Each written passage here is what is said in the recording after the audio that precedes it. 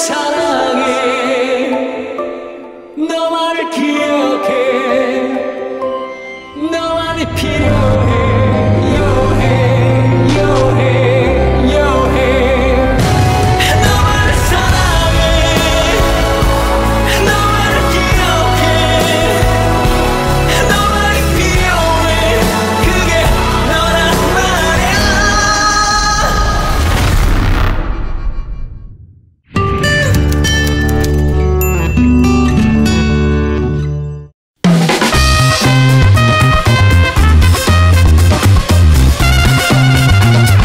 알릴레오 알릴레오 알릴레오 알릴레오 알릴레오 유. 아, 예. 뭐.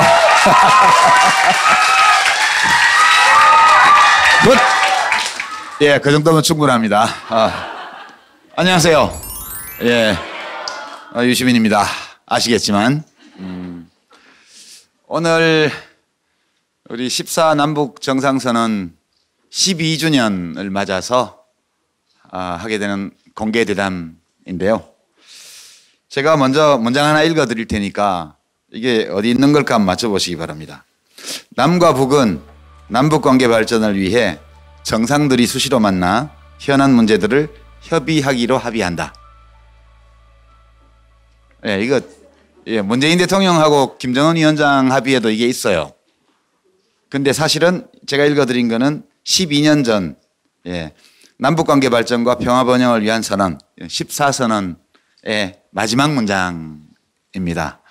수시로 만나서 협의하지 못했죠.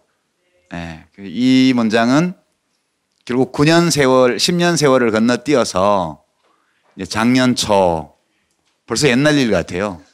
문재인 대통령 판문점 도보다리 회담 끝나고 나서 나온 합의문에 거의 똑같은 내용이 하나 들어있었고 실제로 수시로 만나서 협의를 해왔죠. 물론 이제 정상들만 만난 건 아니고요. 저희 노무현 재단도 작년 14 행사 때 이해찬 그 이사장님 계실 때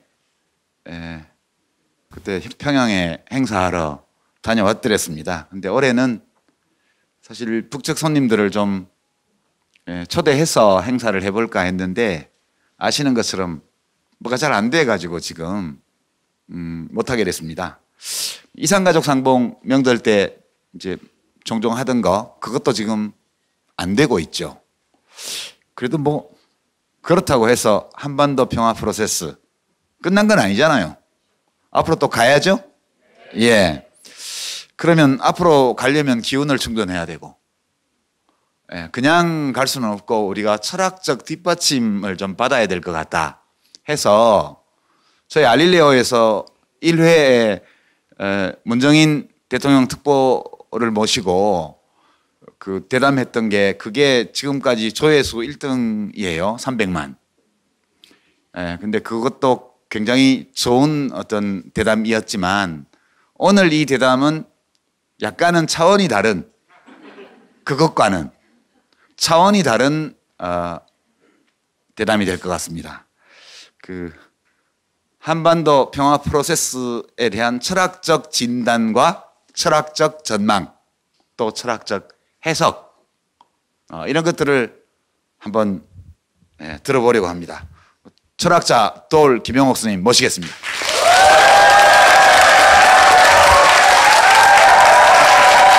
어서 오십시오. 앉으시죠.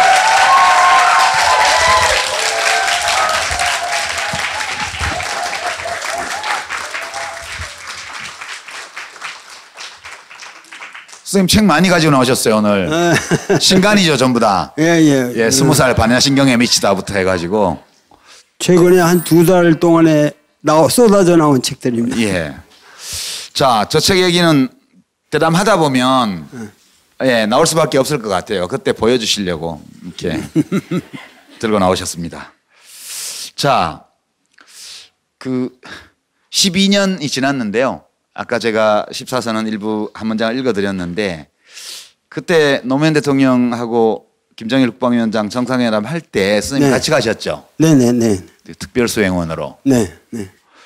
지금 벌써 꽤 긴 세월이 지났는데 당시 현장에서 느꼈던 감정이나 생각, 떠올랐던 생각 이런 것들 중에서 지금 함께 나누고 싶은 거 혹시 있으실 것 같아요.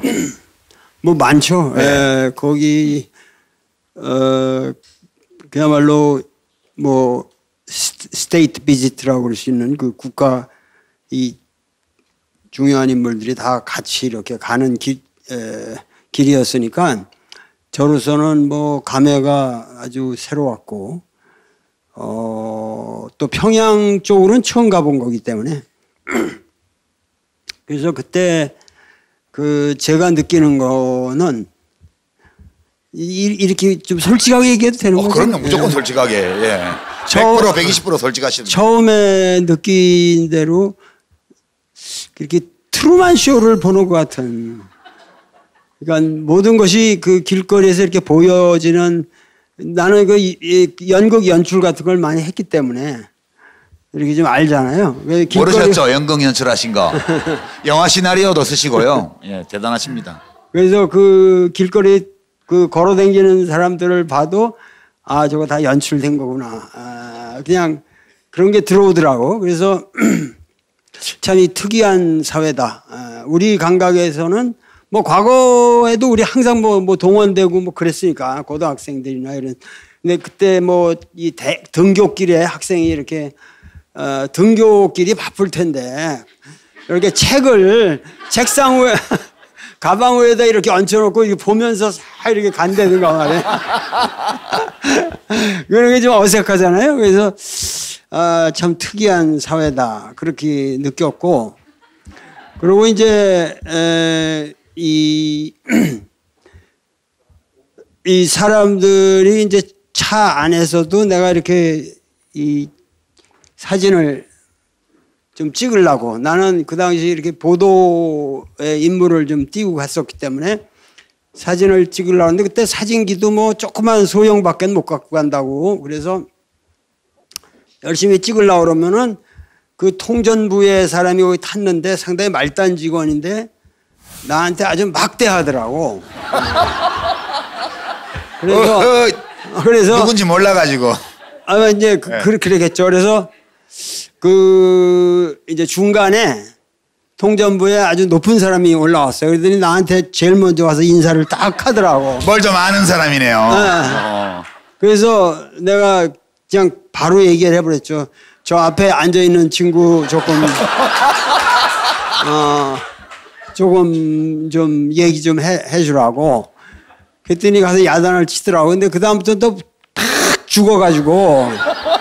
그래서 또 그 불쌍하더라고. 내가 그냥 내버려 둘 걸 괜히 그런 부탁을 했구나. 그랬는데 그만큼 우리 사회 뭐 과거의 나의 모습을 보는 것 같기도 했고, 그 분명히 다른 사회죠. 다른 사회고 그러면서 모든 게 통제된 사회인 것은 분명하고 지금은 많이 달라졌다고 그랬죠.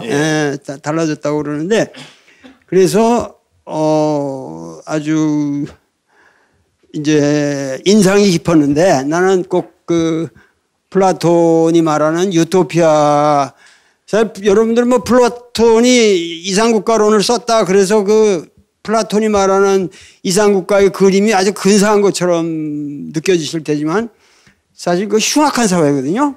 플라톤이 그 묘사하고 있는 유토피아라는 게 완전히 통제된 아주 그 어려서 그 왜 스파르타 뭐 교육이라 해서 어린애 이 체력이 안 되는 애 빠져 죽여버리고 뭐 그런 것부터 시작해서 그런 게 정말 우리가 여러분들이 생각하는 그런 유토피아가 아니에요. 그게 뭐냐면 완벽한 무엇인가를 향해서 그 교육도 예를 들면 음악 같은 거 드라마 이런 거 다 배제해버리고 가족의 사유재산을 철폐하기 위해서 가족이라는 것도 없애버립니다.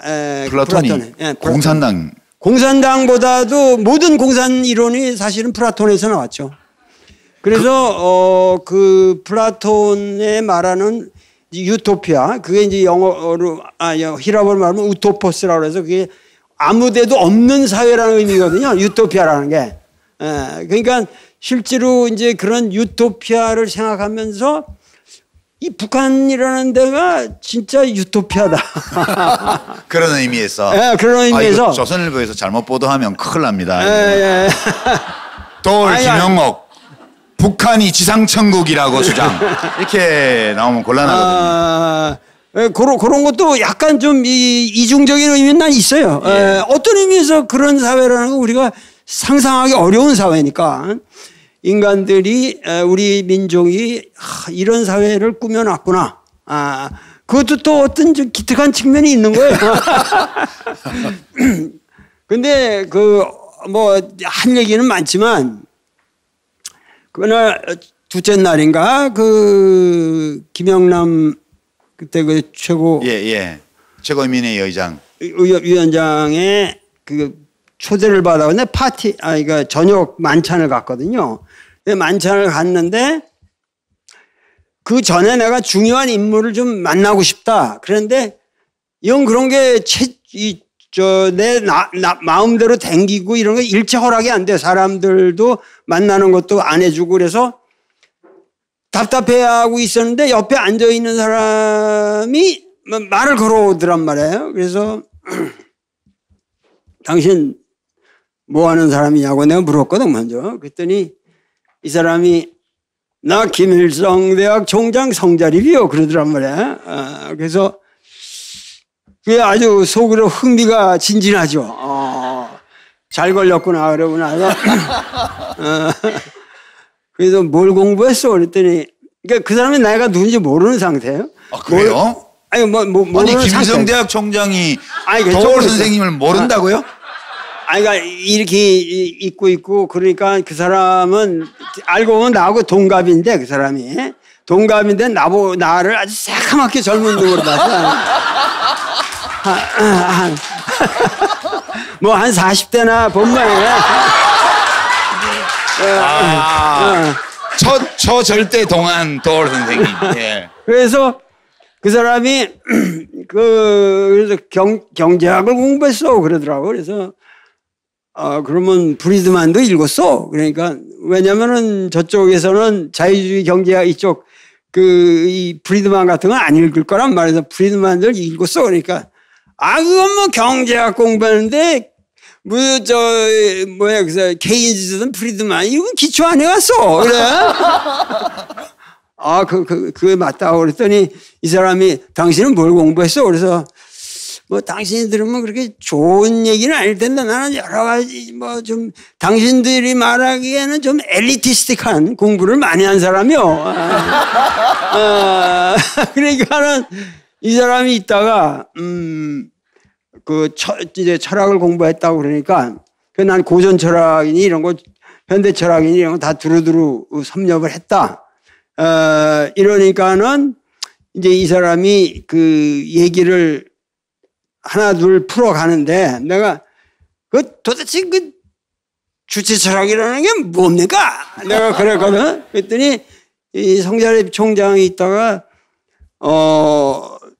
주체 철학이라는 거는 그거는 그러니까 주체 철학이 뭡니까? 그런데 당신은 사회 이 역사의 원동력이 뭐라고 생각하고 그래. 그래서 그거야 생산력과 생산 관계 모순이 원동력이라고 당신들은 생각하지 않겠어? 그랬더니 그런 거 가지고 인간 문제가 그런 변증법으로 풀리겠어? 그래요. 그러면 당신은 그런 걸로 풀지 않으면 뭘로 푼단 말이에요? 그랬더니 막스는 거기까지요. 그러면서 죽인다. 막스는 거기까지래요. 그 다음에 이제 김일성이구나, 그죠? 그러니까 죽은 물질을 이 우주의 근원으로 본다는 그런 철학 가지고 어떻게 이 세계를 변혁하겠어? 이 세계의 주인은 창조성과 능동성과 의식성과 주체성을 다 가진 인간 그 자체예요. 그러더라고. 어떻게 물질을 이 철학의 근본으로 놓냐? 인간을 통째로 이 철학의 근본으로 놔야 된다. 그래서 그런 데가 있다가 그러면 그렇게 의식성을 강조하고 주체성을 강조하면 그거는 하나의 뭐 유시민론 철학밖에 안 배웠네. 내가 그랬거든. 그랬더니 이 사람이 하는 얘기가 그것은 근로 대중의 주체적인 능력을 인정하자는 것이요. 그런단 말이야. 그래서 근로 대중의 그걸 인정하다는 사람들이 어떻게 해서 그렇게 인간을 당에 귀속시키는 그 인간의 주체성을 인정한다면 어떻게 그렇게 철저하게 인간을 당에 귀속시킵니까? 그냥 그랬단 말이야. 그 말씀을 하셨어요? 대박. 제가 진짜 물어보고 싶었거든요. 그 사람들한테. 그러니까는 이 사람이 하는 말이 인간은 사회적 동물 아니요. 그래야 말이야. 다시 막스로 가버렸네요. 사회적 동물 아니요. 그러면서 이 사회적 동물이기 때문에 그러면서 갑자기 그러다가 조국을 위한 철학을 해야 할 거 아니요. 그래 또. 저 철학이라는 게 그렇게 추상적으로 얘기해서 돼갔어. 조국을 위한 철학을 하려면은 당이 없이 어떻게 근로 인민들을 이끈단 말이요. 그런단 말이야. 그래서 그 당이라는 것은 당의 주체성은 뭘로 당신 규정하냐 그랬더니 당에는 수령님이 있지 않소 그러더란 말이야. 그래서 내가 이따가 그러면 수령님의 그 주체성은 누가 관리하오? 그랬더니 그냥 화를 팍팍 내더라. 이 새끼 이거 사고를 이거 막 이게 엉터리 아니야? 넌 뭐야? 이런 쓰레기 같은 놈이야? 이러면서 막 거기서 화를 내. 그래서 나를 당신이 사입이라고 규정한다면 당신을 사입이로 내가 규정할 수 있는 논리는 1000개, 10,000개 나한테는 있어. 그랬더니 당신이 도대체 뭐요? 이래더라. 그때 나는 남조선의 철학자 김용옥 기회다 그랬단 말이야. 그때는 이 사람이 팍 죽어요.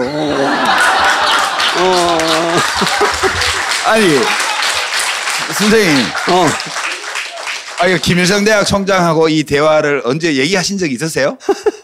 내가 비슷하게 얘기한 적은 있었는데 책에다 쓰신 적은 있으세요? 없죠. 그거 왜 안 쓰셨어요? 이런 얘기를 책을 쓰면 대박인데. 그래서 했더니 이 사람이 그러면 당신은 이미 내 얘기를 다 알아듣는 사람이구만. 그러면서 그러길래 내가 날 좀 이 김일성 대학에 강의 한 학기 강의 좀 줄 수 없겠어? 그랬더니 그렇게 합시다. 자주 놀러 오십시오. 이러느란 말이야. 그때만 해도 분위기가 그랬다고. 그래서 내가 거기서 느낀 건 하여튼 이 사람이 어떻든지 간에 내가 그 당시 북한에서 만난 사람들이 겉으로는 뭐라고 그래도 그 내면에서는 우리하고 상식이 똑같은 지적인 레벨도 나하고 같이 맞서를 둘 수 있는 그러한 모든 그 상식과 지식을 가지고 있는 사람들이라는 것은 내가 확신을 했어요. 제가 사실 오늘 도울 선생님 모시고 이게 쉽게 오는 기회가 아니어서 자잘한 질문들을 많이 준비를 했어요, 사실은. 근데 지금 말씀을 듣다 보니까 그 질문들을 그대로 하면 이 대담의 격을 팍 떨어뜨리는 아니야. 그런 결과가 될 것 같아서요. 아니야. 이제 적극적으로 선생님 말씀을 듣고 저의 떠오르는 질문을 드릴게요. 그러면 지금 그 말씀은 저도 혹시 그런 거 아닌가로 의심은 하고 있었는데요. 알 거 다 알면서 가면무도회를 하고 있다. 모두가. 북한은 수령님부터 시작해서 인민의 내수, 그죠? 수령의 의지를 실천하는 조직으로서 당, 그리고 당을 통해서 인민의 의지가 표출되는 이런 식의 주장을 하고 있는데 세상이 그렇지 않다는 걸 빤히 알면서 다른 얘기를 하면 이게 사회가 혼란스러워지고 이게 문제가 생기니까 모두가 다 그것을 진리로 신봉하는 양 쇼를 하고 있는 가면무도회다. 이런 의심을 제가 사실 조금 했더랬는데요. 선생님 말씀 듣다 보니까 진짜 그런 거 아닌가 하는 의심이 아, 들어요. 나는 그 극장 국가라는 말을 어느 누가 썼는데 사실 그 일리가 있다고 생각합니다. 북한 사회에. 그리고 우리가 북한을 바라볼 적에 그 어떤 내가 그 문학가 동맹의 뭐 위원장인가 하는 사람하고도 얘기를 했는데 그 내가 나보고 뭘 공부하냐 그래서 난 그러니까 중국 고전, 뭐 서양 고전, 뭐 인도 고전 내가 다 공부했다. 한의학도 하시고.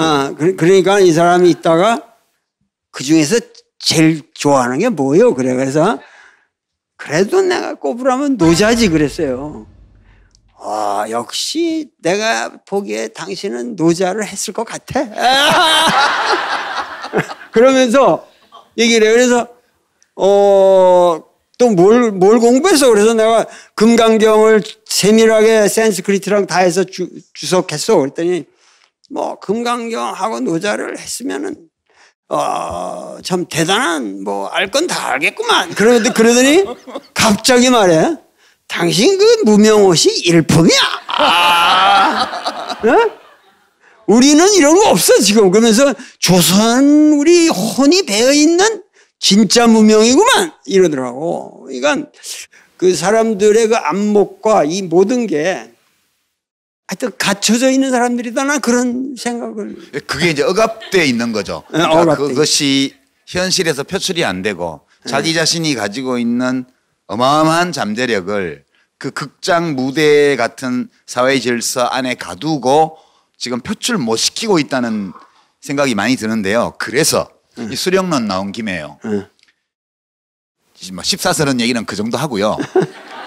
작년 이후에 평창 동계올림픽 계기로 해서 지금 남북 정상회담이 여러 차례 이루어지고 북미 정상회담도 2차례 이루어지고 또 지금 북미 정상회담 실무 협상이 곧 시작된다는 얘기가 나오고 있습니다. 근데 지금 이 무대에는 새 수령이 있어요. 수령. 그냥 지금 남북 관계 얘기하는 거니까 지금 이북식으로 좀 표현해 보자고요. 이 이북에 이제 북한의 수령이 김정은 위원장이고 우리 대한민국의 수령이 요새 뭐 수령 대접을 별로 못 받고 있긴 합니다만 검사들한테 하여튼 이 대한민국의 수령은 문재인 대통령이고 미 합중국의 수령은 트럼프 대통령이신데 이 세 지도자가 서로 이렇게 어울리면서 작년 봄 이후에 상황이 전개되었다는 주장을 하는 분들도 많고 그 세 사람이 문제가 아니고 흐름이 그리 가고 있기 때문에 그렇다는 주장을 하는 분들도 있는데요. 선생님 무슨 관상은 안 보시죠? 주역은 하시잖아요. 다 보죠. 그러면 자 이제 나옵니다. 이제 우리 대한민국이니까 문재인 대통령 또 북한 김정은 위원장 트럼프 대통령의 사주나 관상 혹은 뭐 이런 거에 대해서 평소에 좀 뭐 느끼신 생각하신 바가 있으면 한번 말씀 주시죠. 예. 글쎄 그런 거를 내가 여기서 사주를 봐버리면은 모든 사람이 나보고 사주 봐달라고 그러고 근데 이 뭐라 그럴까 해겔 철학의 말이죠. 그 리스트 데어 페어눈프트라는 개념이 있잖아요. 이성의 간교라 그러는데 이 세 사람이 이 시점에 이 역사에서 만났다고 하는 것은 어떤 의미에서 나는 해겔 철학이 말하는 절대 정신의 그 세계사적인 조감 속에서 이 세 사람을 끌어모았다라고 생각이 되는 겁니다. 알아들으세요? 예. 이성의 간지, 절대 정신, 세계 정신이 자기를 관찰하는 과정에서 이 배우들은 자기가 주연인 줄 알고 지금 활동하지만 사실은 그죠? 절대 정신을 구현하는 도구에 지나지 않아요. 이런 맞게 해석했습니까? 우리 경제학을 공부하셨기 때문에 그 철학을 전부 다 공부를 하셔야만 경제학이라는 걸 풀리기 때문에 철학에 대한 소양이 뭐 대단하시죠. 우리 흉내만 냈습니다. 선생님 책을 읽고 그 장군의 아들 시나리오를 보고 오키나와 가라데와 태권도 이런 책을 보고 제가 배운 겁니다. 감사합니다. 결국은 우리 역사가 지금 오늘 우리가 겪고 있는 고통이라고 하는 것이 결국 이 트루만 독트린으로 인해 생긴 냉전 질서. 트루만 독트린이라는 것도 한번 설명을 해봐 주시죠. 잘 모르겠는데요. 그 전에 미국이라는 거하고 소련하고는 그 적이 아니었어요. 같이 싸웠잖아요. 그러니까 2차 대전 때 한편이에요. 소련하고 그러니까 우리나라 해방 이후에 미소공동위원회가 열리는 거 그 당시에는 그던 친구였단 말이에요. 그래서 여기를 우리가 어떻게 갖고 갈 거냐 그러는데 이제 트루만이라는 사람이 좀 몇 년 겪다 보니까 이거 안 되겠다. 그래서 소련을 완전히 적으로 선포를 하는 거죠. 그래서 그 소련에 대해서 이제 그 적대 관계에 있는 우방들, 그 사람 그 국가에만 우리가 지원을 하겠다, 미국이. 그래서 블락 논리를 만든 거예요. 그러면서 그 트루만 독트린 이래로 냉전 질서가 출발을 하고 미소 블럭이라는 게 생기고 그 반공이라는 것이 정당화되는 거죠. 그러니까 그 이래의 모든 그 냉전 질서가 이 서구라파나 이런 데서는 사라져 갔지만 그것이 남아있는 데가 우리 한반도밖에 없단 말이에요. 이게 아주 극명하게. 그러니까 아까 이성의 간교라고 말한 것은 이 절대정신의 입장에서 본다면 이거를 해결해야 돼요, 지금.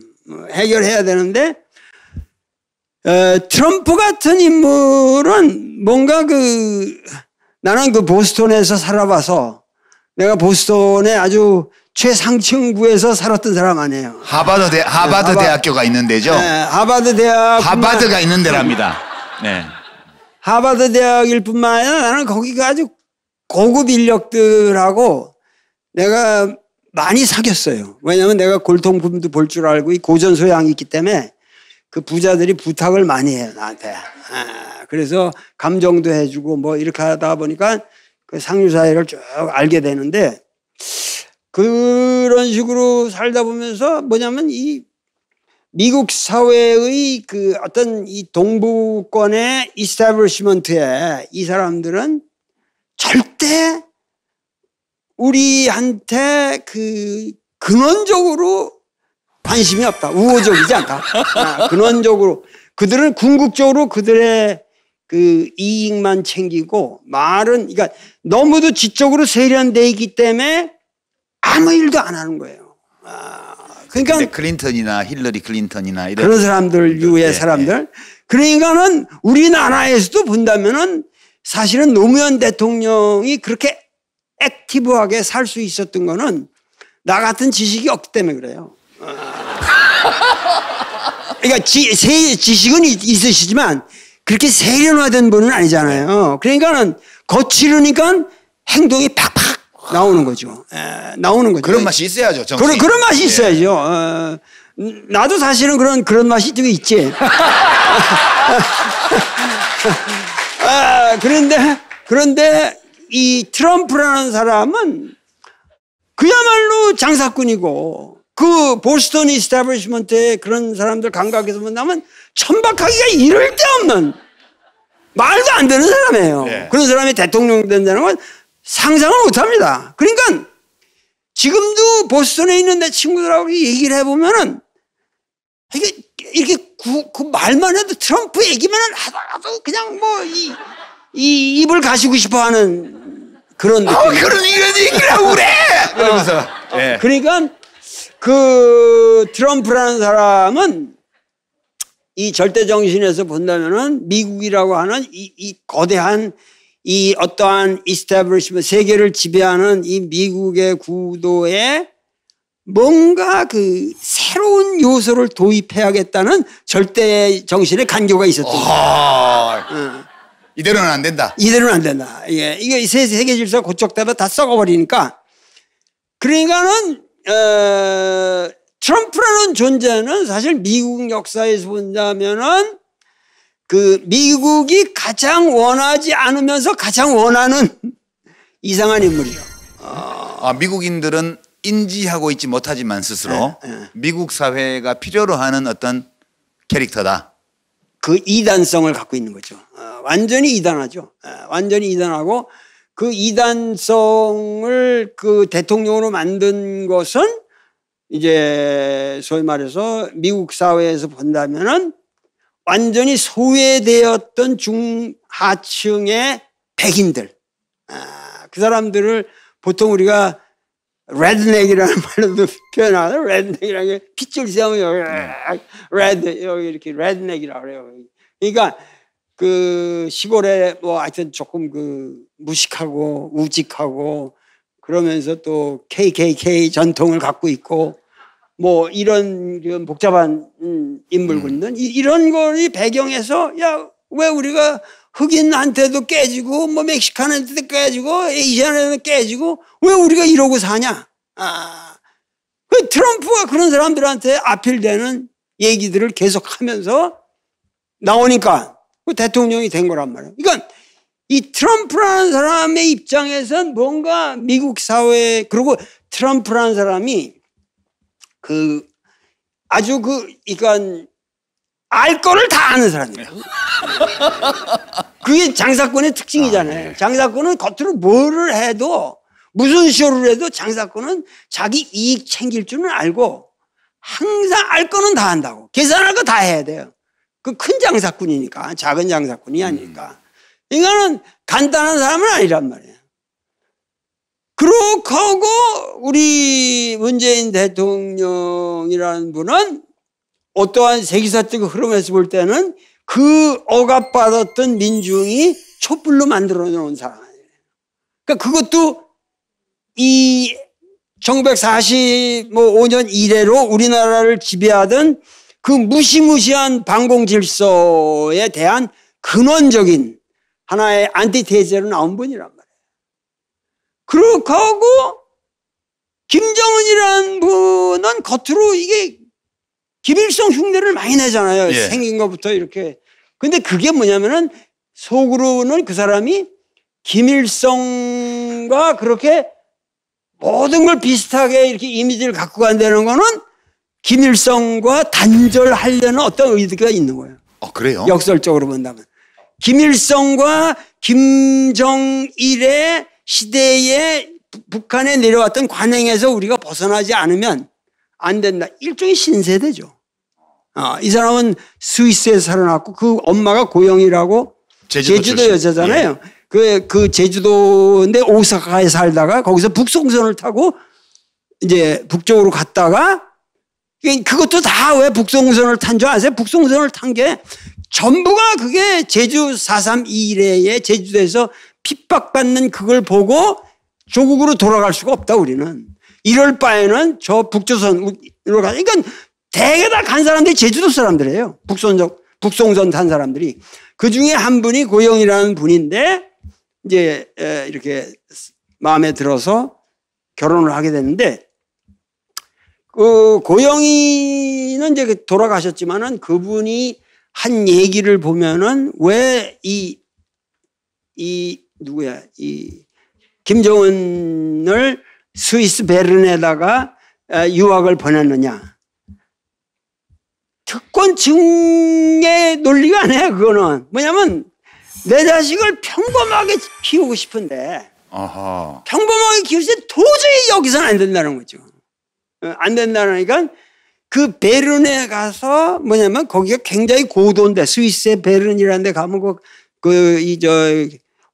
호수가 있고 거기 아주 아름다운 그 길을 맨날 20-30분씩 걸어 다니면서 통근을 했는데 거기서 한 5년을 공부를 했거든요. 근데 이 김정은이가 자라난 과정을 보면은 그 결정적이에요. 거기가. 그 뭐냐면은 그런 데에 가서 대사관 직원의 아들로 해가지고 철저하게 신분을 숨겼습니다. 그래서 완전히 평범하게 학교를 다니게 한 거예요. 완전히 평범하게. 지금 그 같이 누나인가 여동생인가? 예, 김여정. 김여정하고 같이 있었어요. 한 집에서. 같이 같은 학교를 다녔거든요. 그러니까 그렇게 자라나면서 그 뭐 예를 들면 마이클 조던의 그런 농구 같은 거에 뭐 아주 좋아했다고 그러고 그 포르투갈에서 온 친구하고 가장 단짝이었는데 그 걔를 아주 그렇게 사랑해가지고 그 나중에 된 후로도 뭐 초청을 했다고 그러는데 예, 평양에 초대했었다고. 그러니까 그런 그 보면은 상당히 내가 생각하기에는 김정은은 기본적인 것이 영 제너레이션이고 상식적이고 평범하게 큰 사람이라는 거죠. 선생님 말씀을 듣고 보니 세 국가의 정상들이 다 비슷하네요. 그 이성의 간지에 의해서 호출당한 이 세계 정신이 자기를 밀고 나가는 과정에 소환된 배역 이렇게 해석이 되는데 결국 공통적인 것은 트럼프 대통령도 미국의 기득권 오랜 기득권 집단들이 해오던 대로 해서는 더 이상 갈 수 없다.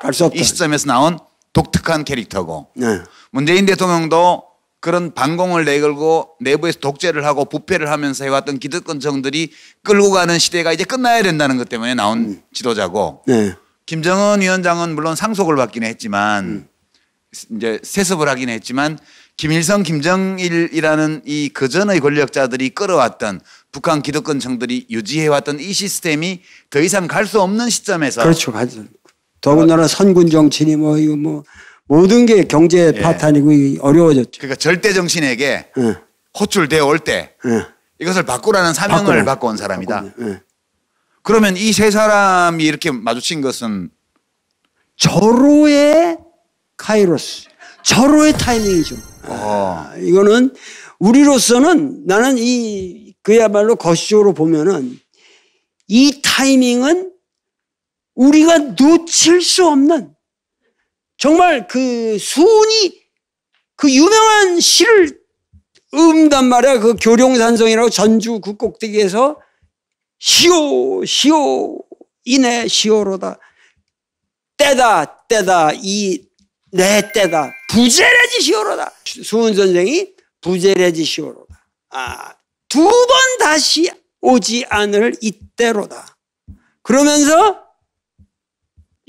검결이라는 거, 이 칼춤을 추면서 그 내용 때문에 나중에 목이 잘리거든요.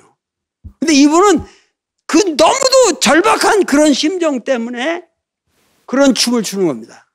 그러면서 1만 년지 장부로서 5만 년지 시오로다.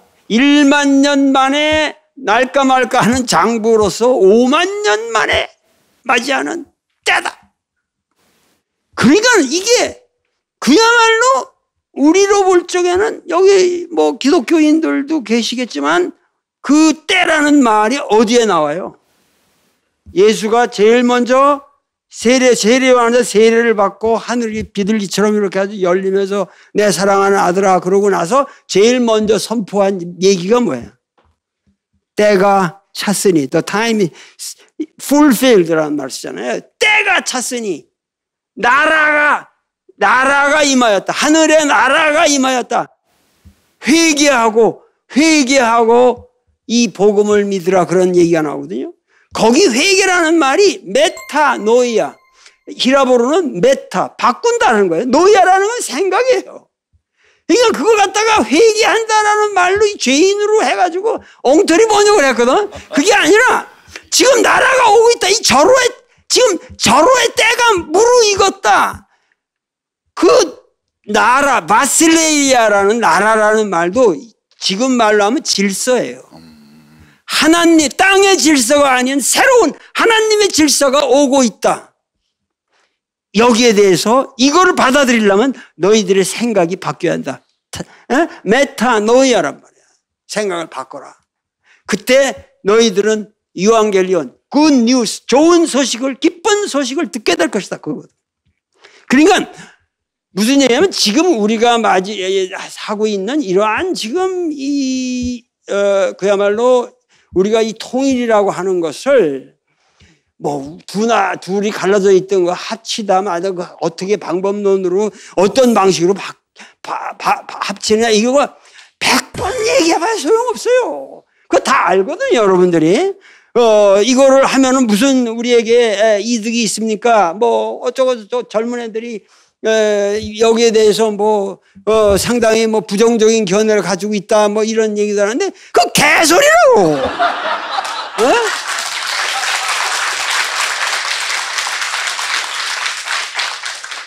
아니 생각해보세요. 여기서 지금 젊은이 중에서 통일에 대해서 부정적인 생각 가진 사람 누가 있어? 여기는 아무도 없을 겁니다.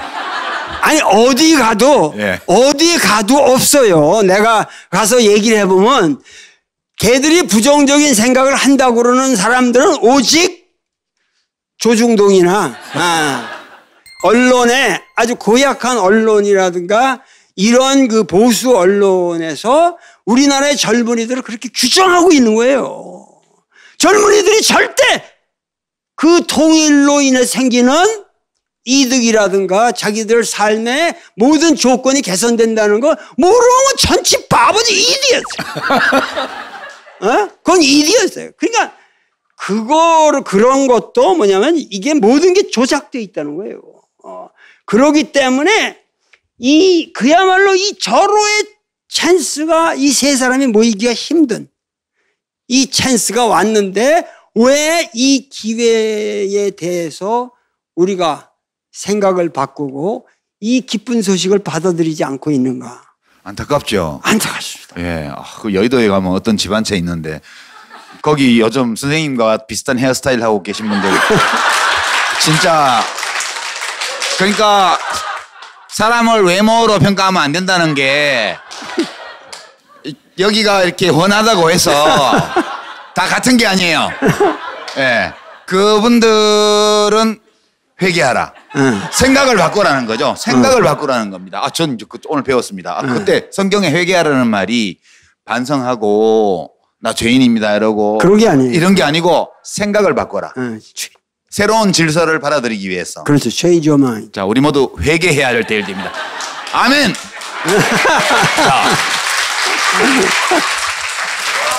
자, 이거 진짜 저 이런 얘기 처음 들어요. 진짜 대박. 근데 선생님 여기 객석에 이 세 사람이 있다고 생각하시고 요즘 좀 질척거리잖아요. 뭐 좀 잘 진도가 안 나가고 있어요. 거기다가 김정은 위원장은 저는 좀 좋게 보고 좀 편들었다가 욕도 되게 먹었거든요. 그동안에. 뭐 북괴 대변인 뭐 이런 얘기도 듣고 그랬는데 좀 미국하고 잘 안 되면 우리하고 한테도 쎄하고 좀 그래요. 요즘 좀 남북이 좀 쎄한 분위기잖아요. 이게 지금 세 사람이라고 하면 안 되겠구나.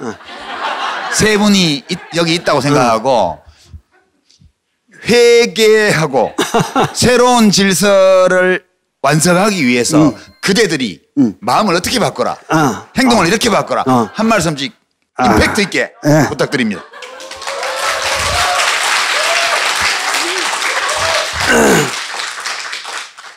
먼저 트럼프부터 할까요? 예. 큰 나라부터. 예.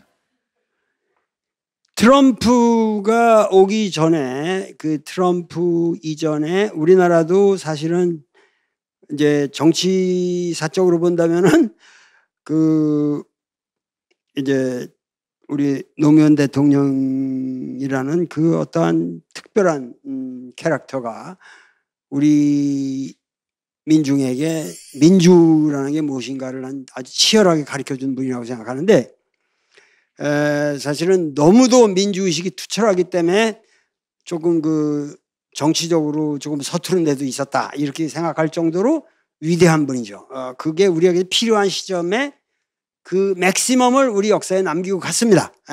그런데 그 뒤로 이제 이 이명박이라는 분이 이명박이 맞죠? 이명박이라는 분이 들어오시면서 너무 터무니없이 모든 방향을 틀어버렸어요. 금강산 강서도 잘 가던 거를 뭐 관광객 한 분이 이렇게 총 맞으셨다고 그래서 그걸 핑계를 해서 그냥 터무니없이 잘라버리고 그 모든 거 투자도 못하게 하고 여행도 못하게 하고 그 금지 조치 내리는 거 보면 너무 터무니없거든요. 그러니까 마찬가지로 그런 방향으로 틀어가는데 여기는 이제 거꾸로 묘한데 오바마가 상당히 진보적인 걸 갖고 나왔는데 트럼프는 보수란 말을 어떻게 본다면 근데 우리 한반도의 문제를 놓고 보면 거꾸로란 말이야. 오바마라는 분은 전략적 인내라는 거는 뭐냐면 개무시해라 그거야. 야, 그거 골치 아픈 거 하지 마라. 우리는 이란만 뭐 하고 몇 개 이렇게 하면은 그렇게 해야지. 이거 아시아까지 그 사람은 한국의 중요성을 전혀 몰랐어요. 예. 개무시해 버린 거야. 그런데 거기에 대해서 지금 여러 가지로 몰리다 보니까 트럼프로서는 한국이라는 카드를 잡은 거예요. 야, 이거야말로 이게 내가 한번 멋있게 하면 내가 노벨상이라도 받을 수 있고 이거는 세계 평화를 위해서 이건 결정적으로 좋은 카드다. 감이 빠른 사람이 장사꾼이니까 알 걸 다 아는 거예요, 정확하게. 그래서 이거는 이제 새로운 이 작전으로 싱가포르까지 그렇게 막 미국 대통령이 날라오고 이런 거 과거에 상상이 못하던 거 아닙니까? 그러니까 그만큼 적극적으로 미국의 정말 이 동부의 이스태블리시먼트들이 볼 때는 말도 안 되는 왜 한국 문제 가지고 그렇게 올인하느냐? 그런데 이 사람의 입장에서 볼 때는 이제 이거야말로 앞으로 내가 이 정권을 잡아서 굉장히 결정타를 칠 수 있는 거라고 생각을 했는데 트럼프한테 여기 앉아 있다면 이렇게 얘기하고 싶어요. 야,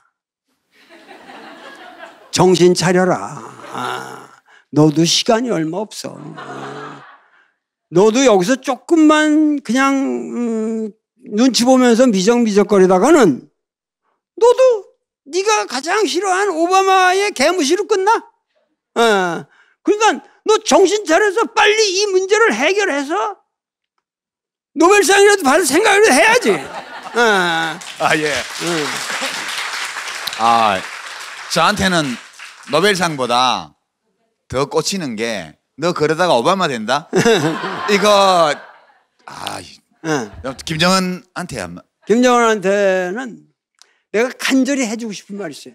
나는 사실 내가 북한에 가서 북한 최고 지도자들을 만나려는 노력을 많이 했는데 다 좌절이 됐죠. 김일성 시대부터. 김일성은 그래도 루이제 린자니 이런 사람들 만나가지고 멋있게 대화도 할 줄 알고 한국의 사상가를 니들이 좀 대접을 할 줄 알아야지. 내 말도 듣고.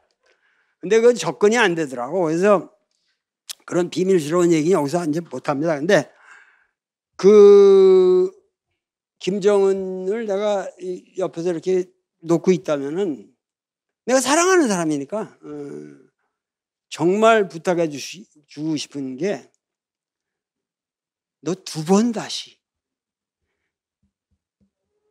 문재인 같은 사람은 못 만난다.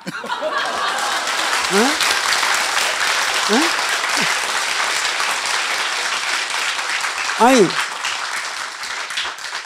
지금 김정은은 너무 사람이 순진해가지고 항상 문재인이 있을 줄 아는 거야. 근데 문재인처럼 이 남북 문제의 어떤 내가 말하는 이것이야말로 우리에게 결정적인 타이밍이란 시효, 때라고 하는 것을 믿고 올인하는 대통령은 여태까지 없었습니다.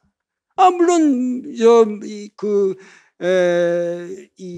김대중 대통령부터 우리 노무현 대통령님까지 쭉 그런 관심은 있었고 또 김대중 대통령이 뭐 특별히 훌륭한 이 구조를 많이 가지고 사상적인 구조를 가지고 계셨지만은 노무현만 해도 그 안타까운 건 14이 선언이라고 하는 게 내가 보기에는 이거는 남북 문제의 반야신경이에요. 예. 반야신경이에요. 그건 무슨 얘기냐면은 여기 반야심경이라는 심리라고 하는 게 마음이라는 의미가 아닙니다. 여러분들이 아시는 이 흐드라라는 것도 핵심, 요약, 여러분 이 심이라는 게 요약이라는 의미예요. 그러니까 반야경전이 방대한데 그게 요거 딱 몇 자로 요약된다. 그게 반야심경이에요. 아시겠죠? 네, 저는 읽어서 압니다. 이제. 네. 그러니까 뭐냐면은 14공동선언이야말로 과거에는 뭐냐면 모든 선언이 그냥 선언이에요. 프로크라메이션이라고 해서 이 선언이라는 거는 이 신학에서는 캐리그마라고 그러는 건데 그냥 선포하는 거예요. 자, 우리가 평화롭게 이제 살겠다. 자주 평화, 민족 대단결 7.4공동성명부터 줄곧 내려온 거예요. 그런데 그러한 이거를 갖다가 이 노무현 대통령의 14공동선언이라고 하는 것은 선언이 아니라 모든 구체적인 실천 강령이 다 들어있습니다. 그러니까 여러분들 14공동선언이라는 거는 반드시 돌돌 외워야 돼요. 그게 여태까지 나온 선언문 중에서 제일 긴데 그 내용인즉슨 대단한 겁니다. 그걸 보시면은 얼마나 이 노무현 대통령이 그 각 방면에 어떻게 이거를 진행시켜 나갈까 하는 거에 대한 고민이 대단한 거거든요. 자, 알겠습니다. 반야심경이다. 14선언은 반야심경이다. 그런데 이제 김정은 위원장한테는 문재인 대통령 같은 사람 그치? 못 만난다? 그 얘기 이제 하셨어요. 그 다음에 이제 문재인. 그 전에요. 정리를 우선 좀 하고 가야 되는데 백악관에서 우리 알릴레오를 모니터링 하지 않는 건 확실할 거예요. 근데 우리 통전부 동무들은 제가 하는 방송을 모니터링 한대요. 그래서 도올 선생님이 너라고 말한 거에 대해서 최고 존엄을 모욕했다 이렇게 생각하지 말고 세계 최강 미국 대통령 트럼프 대통령에 대해서 너 그랬잖아요.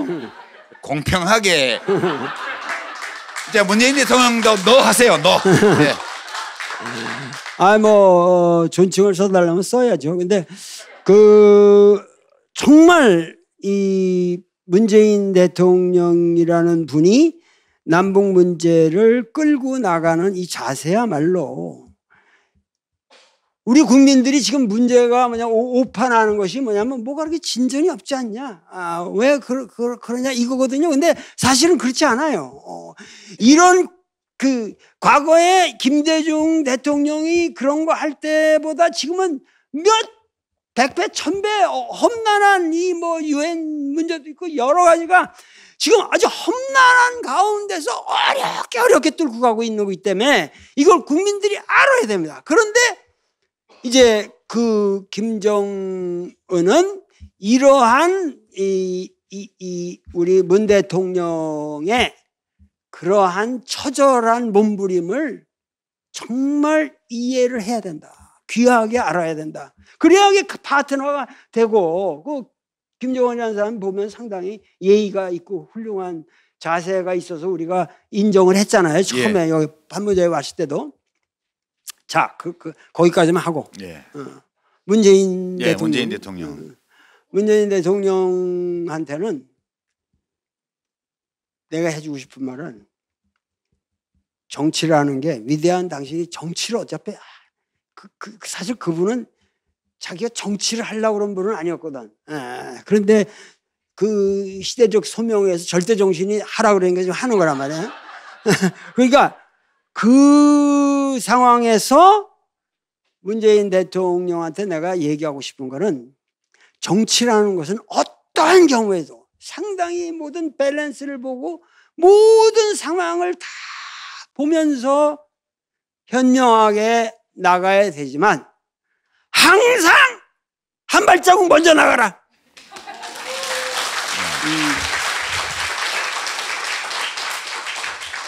우리 대중하고 같이만 나간다면 이건 정치가 안 돼요. 어떤 경우에도 무리가 있더라도 미국의 요번에 지소미아 같은 거 통쾌한 일이지만 그 몇 배 되는 것도 뒤받을 때 뒤받아야 돼. 아니 그게 정치라는 것은 항상 무엇인가를 이렇게 역사를 선도하는 사람의 입장에서 리스크, 모험을 감행해야 됩니다. 근데 그것에 대해서 내가 이 자리에서 얘기하는 것은 뭐냐면 문재인 대통령이 그러한 리스크를 강행할 수 있을 만큼 우리 국민들이 문 대통령에게 믿음을 실어줘야 된다는 거예요. 예. 자, 이제 이거면 원래 충분한데요. 네. 근데 아무래도 우리가 이제 해안과 대륙이 이제 유라시아 대륙의 동쪽 끝에서 태평양과 마주보는 그 반도입니다. 저기 여기가. 그래서 그러다 보니까 이제 남의 손을 많이 탔어요. 그동안에 남의 손을 뭐 이놈이 쳐들어오고 저놈이 쳐들어오고 막 이런 거 많았고, 분단될 때에도 그 아까 트루만 독트린, 그러니까 미소 냉전 체제가 성립되면서 우리가 분단이 됐고요. 네. 그리고 이 국토의 분단, 민족의 분단, 또 국가의 분단, 이것을 극복하려면 지금 전 세계적으로는 보면 미중 신냉전, 네. 뭐 그런 얘기도 한편으로 오가고 있고요. 이 와중에 김정은 위원장은 꼭 중요한 일을 앞두고는 중국을 다녀오고요. 그다음에 일본은 아베 정권이 들어선 뒤로 계속 이랬다 저랬다 하고 있더라고요. 요즘 한반도 정세에 대해서. 그래서 조기 아베 총리하고 시진핑 주석이 있다고 생각하시고 그분들에게도 한 말씀씩 부탁드려요. 이렇게 철학적으로 높은 수준의 충고를 그분들이 시진핑 주석이나 아베 총리가 다른 데서는 받을 수가 없어요. 그래서 꼭 일본 대사관하고 중국 대사관에서는 우리 알릴레오 특별대담, 공개대담 이 도울 선생님 편에서 그 관련 분야를 꼭 녹취해서 본국에 보고하시기 바랍니다.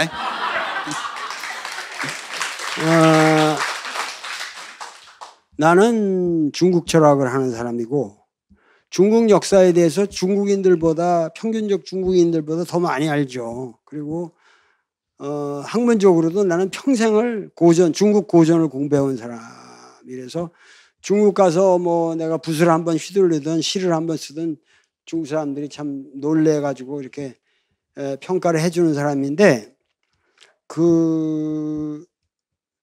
나는 이 시진핑이 등장하는 과정을 굉장히 의미심장하게 바라봤거든요.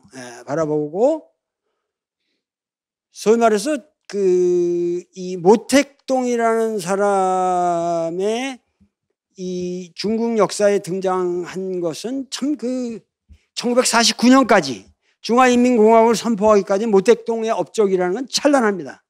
찬란한데 그 이유는 정말 개차반이죠. 개차반. 그게 참 너무도 이 흉악한 일들이 많이 일어났는데, 그래서 참다 못해서 결국은 뭐 일어나지 못하고 결국 그 모택동은 돌아가셨고, 그 뒤로 이제 이 민중들이 일어난 게 그 천안문 사건이란 말이에요. 그러면서 가장 중요한 것이 뭐냐면은 당은 지킨다. 어떠한 경우에도 중국은 이 공산당이라고 하는 이 강압적인 체제가 없이는 중국은 다스릴 길이 없다. 단 그 서방의 이 자본주의 체제를 100% 수용한다. 그러니까는 이게 말이 안 되는 걸 짬뽕한 거란 말이에요. 근데 그 짬뽕 방식이라는 게 그야말로 엄청난 중국의 부를 갖다 주고 변화를 갖고 오는 거죠. 왜냐하면 알 먹고 꼭 먹는 거니까 내면적으로 컨트롤할 거 다 컨트롤하면서 돈을 걷어들이는 작전이니까. 그래서 중국이 놀라운 그야말로 부를 축적했지 않습니까? 그리고 모든 분야에서 놀랍게 이렇게 성장을 했는데, 그런 의미에서 이 등소평이라는 사람이 한 일 중에서 가장 중요한 것이 뭐냐면은 주기적인 리더십의 교체는 반드시 필요하다. 10년마다요. 10년마다. 그러니까 그거를 철칙으로 해서 그 권력을 사랑하는 강택민 같은 사람까지도 그걸 지켰거든요. 그렇게 하고 그 뒤로 누구죠? 후진타오 같은 사람 너무 신사답격을 지켰거든요. 그러면서 이 시진핑한테 권력을 넘겨줬는데, 그래서 그러한 과정을 통해서 나는 중국이 21세기 인류의 새로운 희망으로 떠오를 수 있다라고 생각을 했어요. 왜냐하면은 그런 어떠한 우리가 이 자본주의 체제를 수용하면서도 그러한 공산주의의 어떤 그 확고한 이념이라든가 사회적 가치라든가 보편적 가치를 잘 같이 살려나가는데, 거기에 대한 부작용을 리더십 교체로 해결을 해 나간다면 결국 우리가 민주주의라는 것도, 결국 민주주의가 내세울 것도 결국 알고 보면 리더십 교체예요. 과거 왕정 때와 우리가 다른 거는 왕이 바뀐다는 거거든요. 그런데 그걸 그 어렵게 30년을 통해서 중국이 피땀을 흘리면서 그 성취해온 그거를 시진핑이 뒤엎어버렸단 말이야. 나쁜 놈이지, 나쁜 놈. 이거 모니터링 하면 안 되겠다. 중화인민공화국 대사관에서는 모니터링 하지 마세요. 이거. 네. 아니, 왜 그러냐면은 나는 내가 이 JTBC에서도 그 프로그램을 차이나는 도올이라는 걸 하면서 시진핑을 그렇게 위대하게, 그거는 내가 시진핑이 위대해서가 아니라 시중신이라고 그 아버지가 참 훌륭한 분이에요. 그래서 그 고난의 행군을 거치면서도 너무도 이 도덕적으로 청결한 삶을 살아온 패밀리에 그 시진핑이기 때문에 믿었단 말이야. 그렇고 중국 역사에서 엄청난 새로운 이러한 리더십을 만들게 되면은 인류사는 희망이 있다. 근데 우선 좁게는 한반도 평화 프로세스에 뭐 좀 하라고 얘기 좀 해주세요. 그렇게 예. 할 만큼 이 사람이 엄청난 그 역량이 있었는데, 세계사적으로 보냐면 그 종신에도 해먹을 수 있다라는 식으로 헌법을 바꿈으로써 하루아침에 중국의 도덕적 권위가 추락했습니다. 그래서 사실은 뭐냐면 우리로서는, 나는 그 시진핑한테 하고 싶은 거는 10년 그 임기가 끝나면 물러나라. 물러나기 전에 여기 좀 한반도에 좀. 그러니까 시진핑은 그 뭐냐면은 상당히 미국과의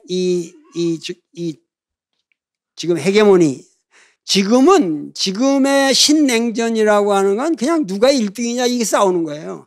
전혀 과거 냉전이라는 개념하고 다릅니다. 신냉전이라고 하지만 성격이 다른 거예요, 지금.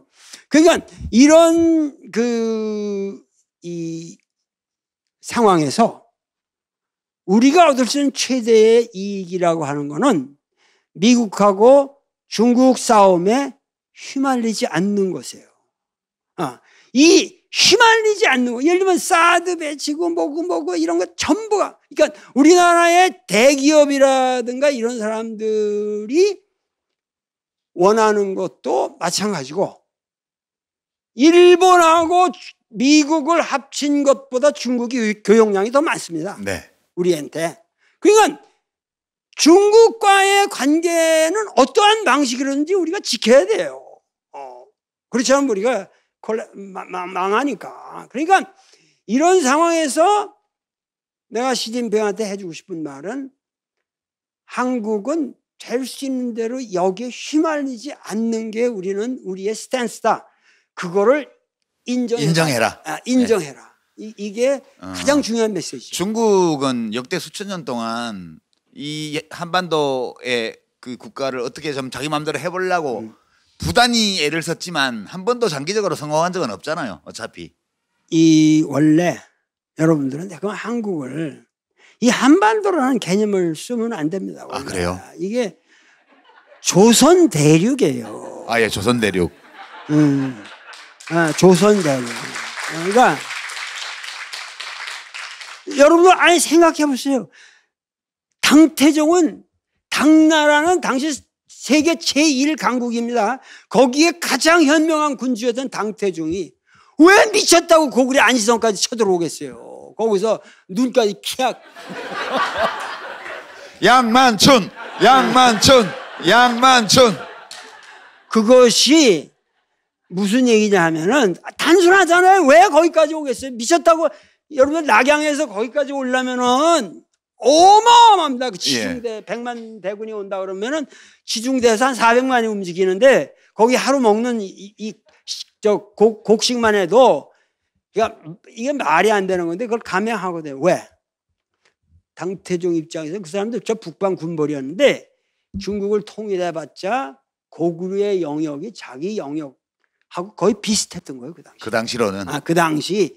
그러니까 고구려를 무너뜨리지 않으면 당나라가 제국의 그 용모를 갖추지 못하는 거예요. 그만큼 조선 대륙의 힘은 막강했습니다. 지금 요새 젊은이들이 이렇게 막 그렇게 BTS 이게 요새 특별한 게 아니라 이렇게 차는 애 누구지? 손흥민. 유현진 이런 거 말이에요. 그리고 난 좋아하는 김연아. 이렇게 탁 아니 이거 배구 선수. 네, 김연경. 김연경이 특히나 매력이 있어.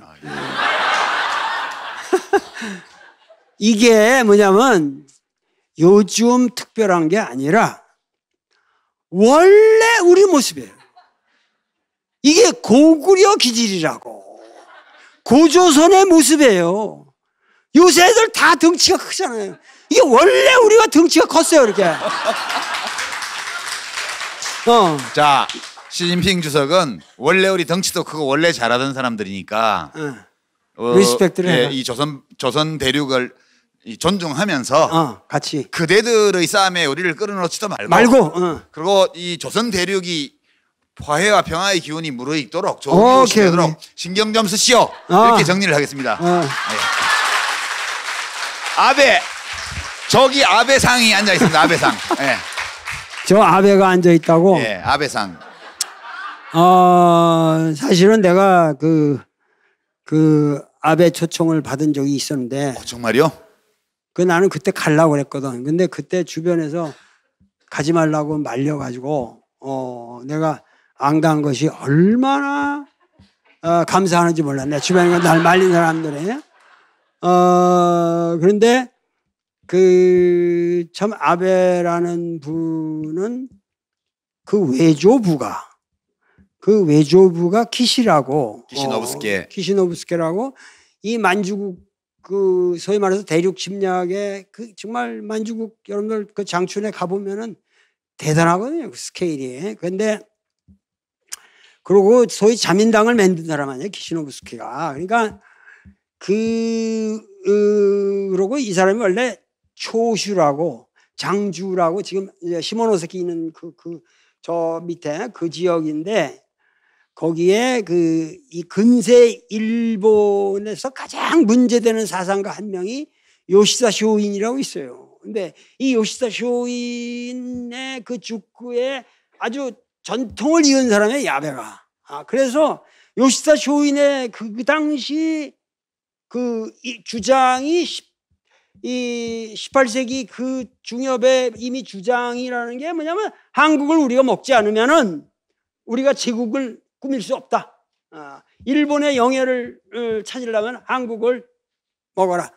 그때 필리핀까지 다 해가지고 방대한 이런 일본 제국의 꿈을 꿨던 사람인데 그 핏줄을 받은 사람이라서 거기에 대한 이게 있는 거예요, 그냥.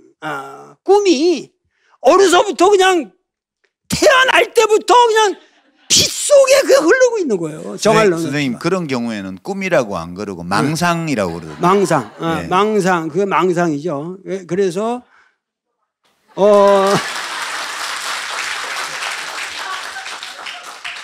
그러니까 이순신이라는 분이 그 왜 그렇게 노량이 맞죠? 명량이 노량. 마지막 노량해전에서 그렇게 처절하게 방어를 괴멸을 시키고 걔들을 하겠어요. 그러니까 도망가는 적을 쫓아가서 그냥 길 터주고 빨리 가라. 그럼 아무 그 양반 돌아가실 일도 없고 우리 병사들의 희생도 없을 텐데 왜 그랬겠어요? 이 쌍놈의 새끼들!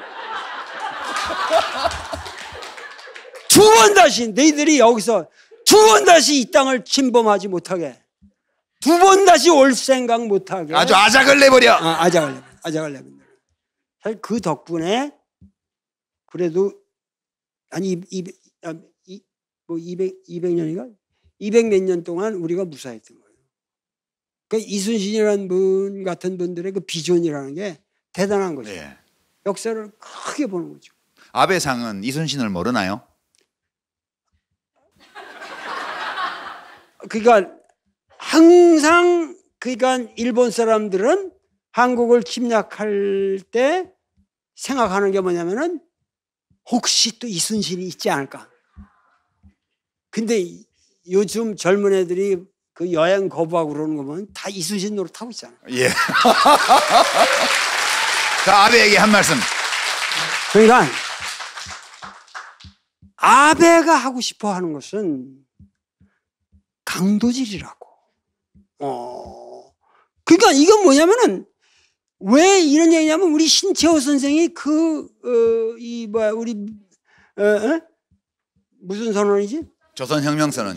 조선혁명선언을 쓰시면서 일본 강도놈들이 우리의 주권을 침략하고 우리 생존권을 침탈해서 도대체 우리가 살지 못하게 하는 이런 거. 그러니까 강도라는 게 왜 밤에 그냥 들어오는 거예요. 그래가지고 처자식을 다 죽이고 지가 차지하고 자기가 부인도 자기 부인 삼고 막 이러면서 그런 게 강도놈들 아니에요. 그러니까 이게 뭐냐면 도대체 일제시대 때 일본 제국주의에서 우리나라가 근대화됐다는 뭐 식민지 근대화론이라든가 이거 강도놈들이 우리를 더 잘 살게 해줬다. 그러니까 이 단재신 선생이 이게 참 기가 찬 거죠. 그러니까 히틀러의 만행에 대해서 브란트는 그냥 폴란드에 가서 딱 무릎을 꿇잖아요. 얼마나 멋있습니까, 그게. 진짜 멋있습니다. 그 무릎을 꿇고 흐느끼듯이 그냥 침묵하고 있는 이 모습에서 유럽이 감동한 거고, 그게 제스처가 아니라 실제로 엄청난 그 물질적인 이 보상을 해주면서 그 동방정책을 계속했잖아요. 아베상은 빌리 브란트를 배워라. 빌리 브란트를 배워야죠. 제가 대신 결론 냈습니다. 선생님 물 좀 드실래요? 네. 자, 이제 시간도 많이 갔고요. 이제 아주 오늘 대담의 하이라이트로 가야 될 것 같은데요. 선생님 아까 말씀하실 때 뭐 통일 방안 뭐 이런 거 백날 서론해놓고 지지고 볶아봐야 될 일 한 개도 없다 그렇게 말씀을 하셨어요. 근데 제가 이제 사실 반야심경이 뭔지를 몰랐어요. 저희 어머니 얼마 전에 돌아가셔가지고 아이고. 그 사구제 지낼 때도 그 스님들 그 사구제 지내러 갔는데 스님이 반야심경을 이제 또 읽으시면서 같이 읽으라고 하셔가지고 읽었어요. 근데 무슨 뜻인지도 모르고 수보리야 읽었어요. 근데 그러고 나서 선생님 이번에 신간 20살 반야심경에 미치다 여기에 이걸 보다 보니까 또 이제 금강경 강해를 또 최근에 그 개정판을 내셨어요. 그 90년대에 나왔던 책이잖아요. 요거. 예. 네. 그다음에 그 소설은 아닌데 소설이라고 붙이셔가지고 슬픈 지의 윤회. 제가 지금 이 책들을 제 책을 나란히 놓고 동시에 읽고 있는데요. 이 반야심경에 미치다를 보면서 제가 저한테 딱 꽂혔던 게 이게 종교서 무슨 뭐 복을 비는 그런 게 아니고 다 쓸데없다 그런 얘기래요. 이게 다 쓸데없는 거야 그런 얘기래요. 그래서 제가 반야신경이 뭐 이렇게 빌면서 우리 어머니 뭐 어디 좋은 데 보내주세요 이런 거 하는 건 줄 제가 최근까지 했다가 그게 아니라는 걸 알게 됐어요. 그리고 이제 이 책들을 읽으면서 선생님 옛날에 그 장군의 아들 시나리오도 쓰시고 영화 거기 보면 뭐 제가 좀 선생님을 황당하다고 생각하는 대목들이 있었어요. 뭐 이렇게 시나리오가 이렇게 돼 있더라고요. 뭐 김도환이 뭐 이렇게 한판 붙는데 외놈들하고 이때 이 무예는 지극히 민족적이어야 한다 이렇게 시나리오에 돼 있어서 제가 제 기억에 그렇습니다. 아니 영화 감독은 이 도울 선생님의 이 민족적인 이 액션 이거를 어떻게 이해를 하고 구현을 할까? 이제 물론 그게 다 구현된지 아닌지 모르겠으나 영화를 보니까 좀 신나긴 신나더라고요. 왜냐? 일본 놈들 때려눕히니까 당연 신나죠. 근데 제가 이제 이 책들을 읽으면서 한 1500년 전 분들인데, 그러니까 이렇게 원효께서 글을 많이 쓰셨더라고요. 나중에 보니까 이분은 유학 가다가 중도 포기하고 돌아온 분인데 저작거리에 돌아다니시고 선생님 글이 요즘 보니까 저작거리로 내려온 글 같은 그런 느낌이 막 들던데 제가 바로 본 건가요? 네, 바로 본 거죠. 그러니까 내가 사실 죽으라고 책을 쓰는데 사실 이 책 쓴다는 게 그게 쉬운 일이 아니에요. 근데 그렇게 1년에 꼭 서너 권씩 내가 내는데 안 사 보니까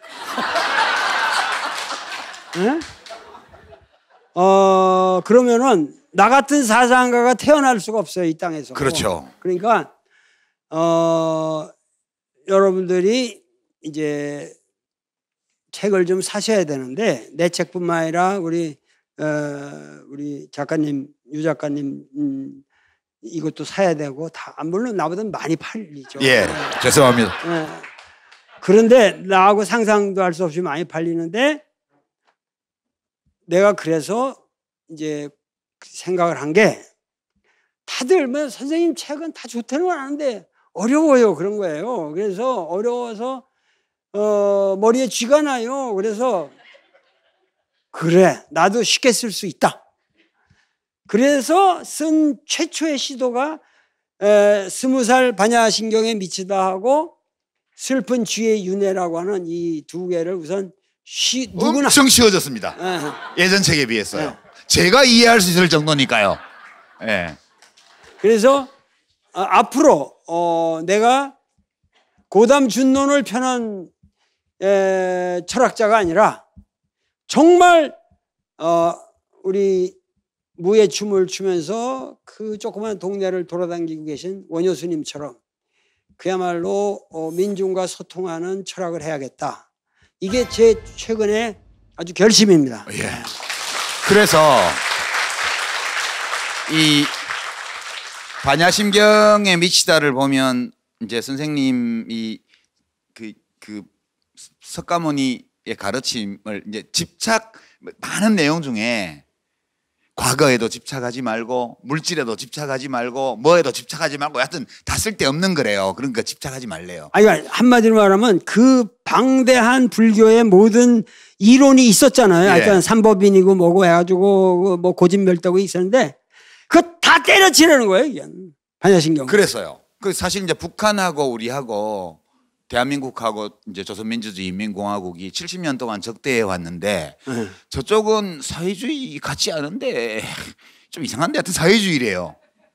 이쪽은 자유민주주의 아닌 것 같은데 계속 자유민주주의로 그랬어요. 요즘 와서 조금 그래도 괜찮아졌는데 그진 한 몇십 년 동안 그렇게 해왔거든요. 그리고 만나면 뭐 통일 방안 얘기하고 뭐 그전에 그랬던 적도 있고요. 그리고 우리 사회 내부에서도 사실 요즘 뭐 조국 전쟁 때문에 친조국 반조국 이렇게 나누기도 하고 사람들이 어떤 또 정당들은 보면 이념 중심으로 뭉치고 사실은 우리가 서로 결속하고 연대할 때 제일 중요한 게 이 사상 이념 이런 거였거든요. 근데 제가 선생님 책을 읽다 보니까 그딴 거 다 쓸데없는 거라고. 모든 이념에서 해방돼야죠. 그러면 우리가 남북한의 우리 8천만 결혜가 서로 소통하고 화합하고 교류하고 공존하고 또 서로 돕고 함께 잘 살아나가려면 뭔가로 뭉쳐야 될 텐데 그래도 이념이고 뭐고 다 버리고 나면 뭘로 뭉치죠? 그게 제가 선생님 책 다 읽고 나서 뭘로 뭉치지? 참 진지하고 좋은 질문을 골라서 하시는데 네. 하여튼 우리 유시민 이사장님이 굉장히 하여튼 제 처가 그렇게 좋아해요. 근데 아주 모든 걸 쉽게 그러면서도 적절하게 역사의 현장에 맞는 말씀들을 많이 하시는 거를 나도 배우려고 노력하고 있습니다. 근데 결국은 지금 우리가 여러분들 사실은 알고 보면은 예를 들면 교회를 열심히 나가서 여러분 평생 예수를 믿었는데 그것도 일종의 이념이에요. 기독교 이념에 여러분들이 세뇌당한 거예요. 근데 그거 버려라. 버리기 쉽지 않잖아요. 그게 뭔지 모르게 버릴 수도 있는데 왜 버려? 그러니까 사람이 이념에 한번 물들으면은 모든 게 사실은 우리의 의식 형태라는 게 이념이에요. 이데올로기라는 게 사실은 알고 보면 뭐 정치적인 이데올로기만 이데올로기 아니라 종교적 이데올로기, 뭐 경제적 이데올로기, 뭐 온갖 사회적 이데올로기가 많아요. 근데 그 이념에서 우리가 정말 벗어난다는 것이 이게 이제 불교가 말하는 해탈이고 그리고 기독교만 해도 그 본질에 들어가면은 기독교인들이 알아야 될 게 뭐냐면 예수님은 복음이라는 게 뭐냐면은 율법을 때려 부시는 거거든. 왜 율법에 예속된 인간이 되느냐? 하다못해 밥 먹을 때 정결의식이라 손 씻는 것도 엄청난 이 제식이 필요하고 뭐 코셔 푸드 음식도 어떻게 잡아주게 해야 되고 뭐한 게 이게 율법이라는 게 모든 삶을 옥죄는 그런 건데 뭐냐면 거기에 대해서 왜 당신 제자들은 바리새인들이 그러거든. 당신 제자들은 왜 손도 안 씻고 먹어?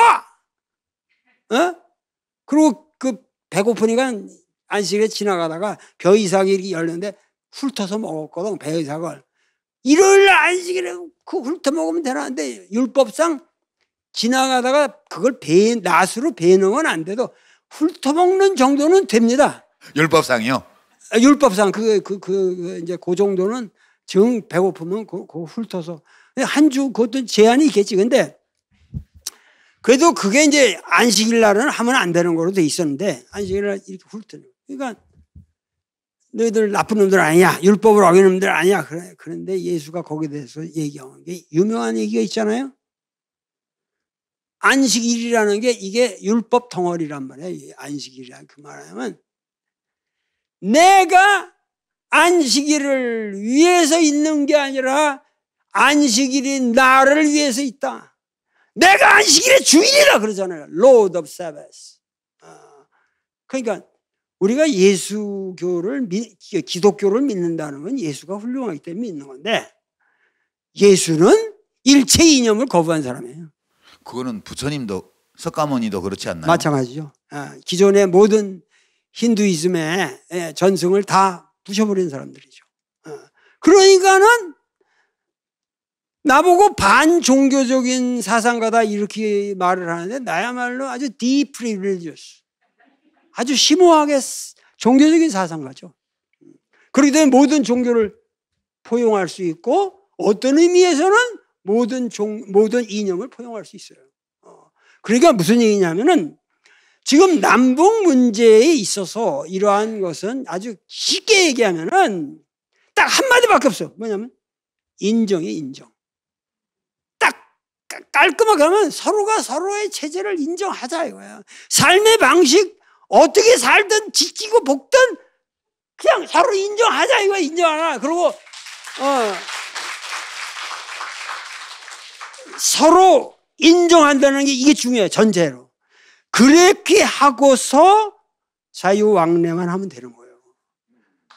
자유망래만 하면은 그 다음에 어떤 프로그램을 어떻게 해서 통일이라는 거는 우리가 얘기할 필요가 없어요. 그것은 민중들이 프로그램을 짜 갈 겁니다. 민중들이 프로그램을 짜가요. 그렇기 때문에 가장 중요한 것은 지금 아까 한 발자국 더 나가라고 그랬지만은 남북이 주체적으로 빨리 평화협정을 맺는 거예요. 그리고 거기 눈치 볼 필요 없어요. 정치는 우리 둘이서 해도 돼. 우리 둘이서 우선 먼저 해도 돼. 예. 그 한 방법이거든요. 생각해 보세요. 지금 전 세계가 한국이 합쳐지는 걸 원해요, 안 원해요? 합쳐지면은 독일만 해도 다 원하지 않은데 합치고 나니까 유럽의 최강자가 되잖아요. 영놈들이 그전엔 자기가 독일을 이렇게 봤는데 지금은 눌리잖아요. 지금 영국이 흔들리고 있잖아요. 불란서도 마찬가지잖아요. 그러니까 이 아시아 질서에 있어서 우리의 통합이라고 하는 것은 고조선 문명의 재등장을 의미하는 거죠. 그러니까 이거는 다 주변 사람들이 공포스러워하는 거예요. 공포스러워하는 건데 우리 집안에서 예를 들면 아들이 어떤 여자하고 그렇게 좋아해, 사랑해. 근데 내가 보기엔 도저히 이게 안 돼. 안 맞아. 그래가지고 안 돼 그럴 때 다 말리는 거야, 이 결혼을. 그때 본인들이 취할 수 있는 좋은 방법. 살아버리면 돼요, 같이. 도망가가지고 애 낳아가지고 들어오면 되는 거야.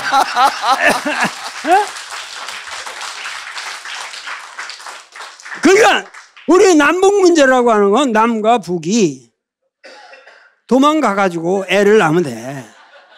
그럼 세계가 인정 안 할 수 없어요. 그러니까 내가 이건 비유적으로 하는 겁니다. 비유적으로 하는 거지만 우리 국민들도 너무도 우리 주변에 흔히 벌어지고 있는 건데 왜 이런 주체적 사고를 못하느냐. 많은 사람들이 그렇게 해서 애를 낳고 그러고 부모님 인정을 결국 받잖아요. 마찬가지로 이 전 세계가 우리 민족의 앞길을 축복해 줄 날이 반드시 오기 때문에 우리 민족은 평화로운 민족이고 백이민족이고 그 어려운 상황에서도 오늘까지 이 모든 고난을 겪고 살아온 민족인데 왜 여기서 좌절하고 왜 싸우면서 왜 이념의 노예가 돼서 반공 무슨 뭐 어쩌고 친공 이지라고 안 되느냐. 그러니까 여기서 우리가 벗어나자. 전 선생님 말씀 들으면서 약간 아까도 원효 스님 생각난다고 말씀을 드렸는데 되게 저는 이제 자세히는 모르는데 그분이 해외 유학길에 가다가 해골물 드시고 나서 이거 뭐야 이래가지고 이제 뭐 도가 뭐 중국에 있는데 저 무슨 신라에는 없겠냐 그래서 이제 유학 포기하고 돌아오셨고 이제 의상 스님은 중국 가서 그때 막 잘 나가는 지금 같으면 하버드 유학하고 온 거죠. 이게 와서 여기서 이제 엄청 절도 많이 만들고 뭐 그랬어요. 근데 사람들은 지금도 원효 스님을 훨씬 좋아해요. 이 불자들도 보면요. 의상 스님도 대단한 분이죠. 예, 근데 의상 스님 좀 어렵잖아요. 천태종의 그래서 지금 저는 이제 사실 이 질문 드리면서 남과 북이 정치 이념 이런 거 말고 어떤 것에서 공통점을 찾아야 되지 않나 이렇게 생각하고 질문을 드렸는데 그딴 거 필요 없고 그냥 인정해. 아니 거기에 대해서 내가 할 수 있는 말은 여러 가지가 있어요. 저 북한 노동당 기를 보세요. 노동당 기 국기를 말고 이쪽에 낫이 있어요. 그리고 망치가 있어요. 가운데 이렇게 서 있는 게 있어요. 붓이에요, 붓. 중국에는 없어요, 그게 붓이. 근데 북한은 노동당기 가운데 붓이 있어요. 역시 이게 유교 정통이에요. 예. 그러니까 북한은 공산주의라도 일종의 유교 공산주의고 남한은 자본주의라도 일종의 유교 자본주의예요.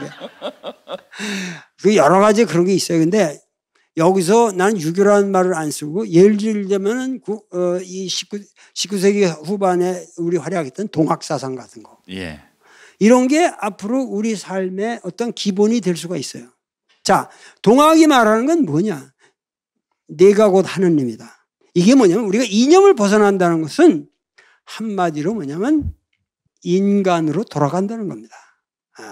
우리는 지금 이념의 노예가 됐다는 것은 인간으로서 내 감정과 내 생각을 가지고 사는 것이 아니라 허구적 이념의 노예가 돼서 사는 거다 이 말이에요. 예수를 믿더라도 사람이 돼서 믿으라 이거예요. 종이 돼서 믿지 말고. 에? 그러니까 뭐냐면은 인간으로 돌아간다. 여기에 가장 중요한 태제는 궁극적으로 뭐냐? 남북의 문제는 우리가 생활 공동체를 만드는 거예요. 그것은 경제 공동체고 교류를 통해서 서로를 도와주면서 서로가 젊은 애들이 뭐 어쩌고저쩌고 말도 안 되는 거예요. 왜 우리가 통일 비용이 많이 든다? 통일하는데 돈 안 들어요. 어? 우리 독일식 통일이 아니기 때문에 여기는 단계적인 서로가 서로의 체제를 인정하면서 가는 수밖에 없기 때문에 북한은 북한이 알아서 경제 문제 해결하는데 이 지금 상황에서만 벗어나는 어떤 체제의 변화를 가져오고 법적인 거라든가 이런 걸 조정하면 되는 거예요. 돈 들어가지 않아요. 우리가 돈으로 말하면 우리가 지금 썩어나는 쌀만 우리가 보관하는데 올해 6천억을 쓰고 있다고. 6천억! 어? 그거를 갖다 주면 엄청난 북한에서 자원이고 재화를 가지고 오는데 왜 이 지랄을 하고 있냐 이 말이에요. 이게 내가 분통이 터지지 않습니다.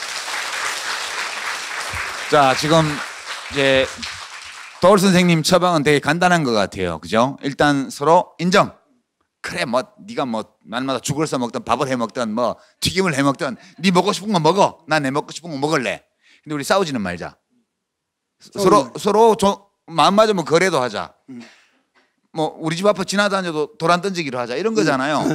근데 사실 이제 정치학자들은 우리의 분단 과정을 그렇게 설명하더라고요. 맨 먼저 국토가 분단되었고 38선으로.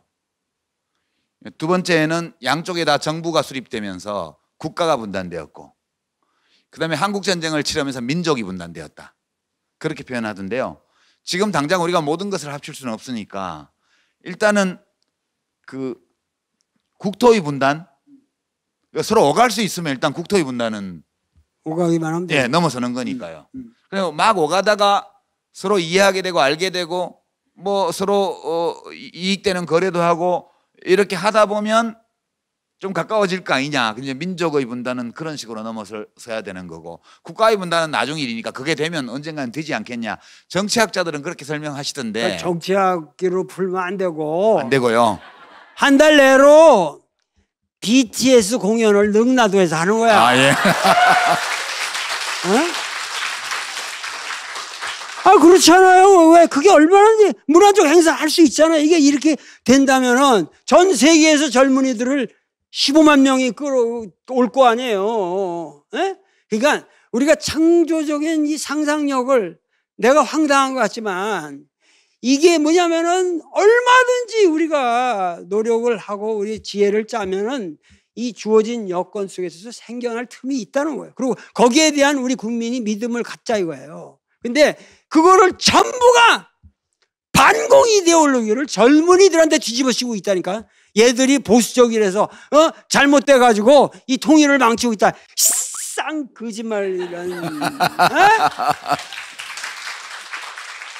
여러분들 분명히 말씀드린다. 어떠한 경우에도 젊은이들을 핑계해서 통일을 부정적으로 말하는 사람들은 나쁜 사람들입니다. 네. 자, 잠깐 선생님 말씀 들으면 상상을 해봤는데요.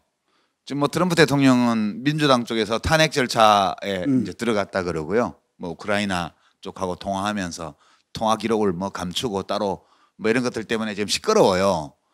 그리고 내년에 이제 대통령 선거가 1년밖에 안 남았고 뭐 그래서 시간도 별로 없는데 이제 미국하고 관계가 이렇게 뻑뻑하니까 북한은 또 한국하고 이제 뭘 또 안 하고 있어요.